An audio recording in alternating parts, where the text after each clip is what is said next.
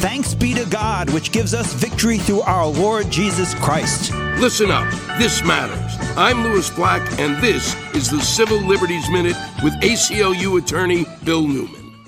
So read one of the banners prepared by the football cheerleaders of the East Texas town of Quincy, one of the Christian-themed banners that the team runs under at the beginning of their games. The problem is that the school-sponsored banners violate the First Amendment guarantee of a wall of separation between church and state. So, the superintendent ordered the banners taken down, which prompted the cheerleaders' parents to sue the school district to be allowed to keep them up. That suit is pending. A recent report by the American Civil Liberties Union of Texas demonstrates that the aggressive promotion of Christian beliefs in public school classrooms, at assemblies and graduation ceremonies, as well as at football games, is a problem prevalent throughout Texas. The separation of church and state is a right, a fundamental right.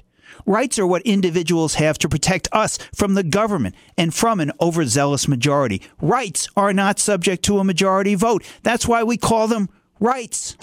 The separation of church and state is such a right, guaranteed by the First Amendment in every state of the United States, including, get this, Texas. Deep in the heart of Texas. The Civil Liberties Minute is made possible by the American Civil Liberties Union because freedom can't defend itself. Deep in the heart of Texas.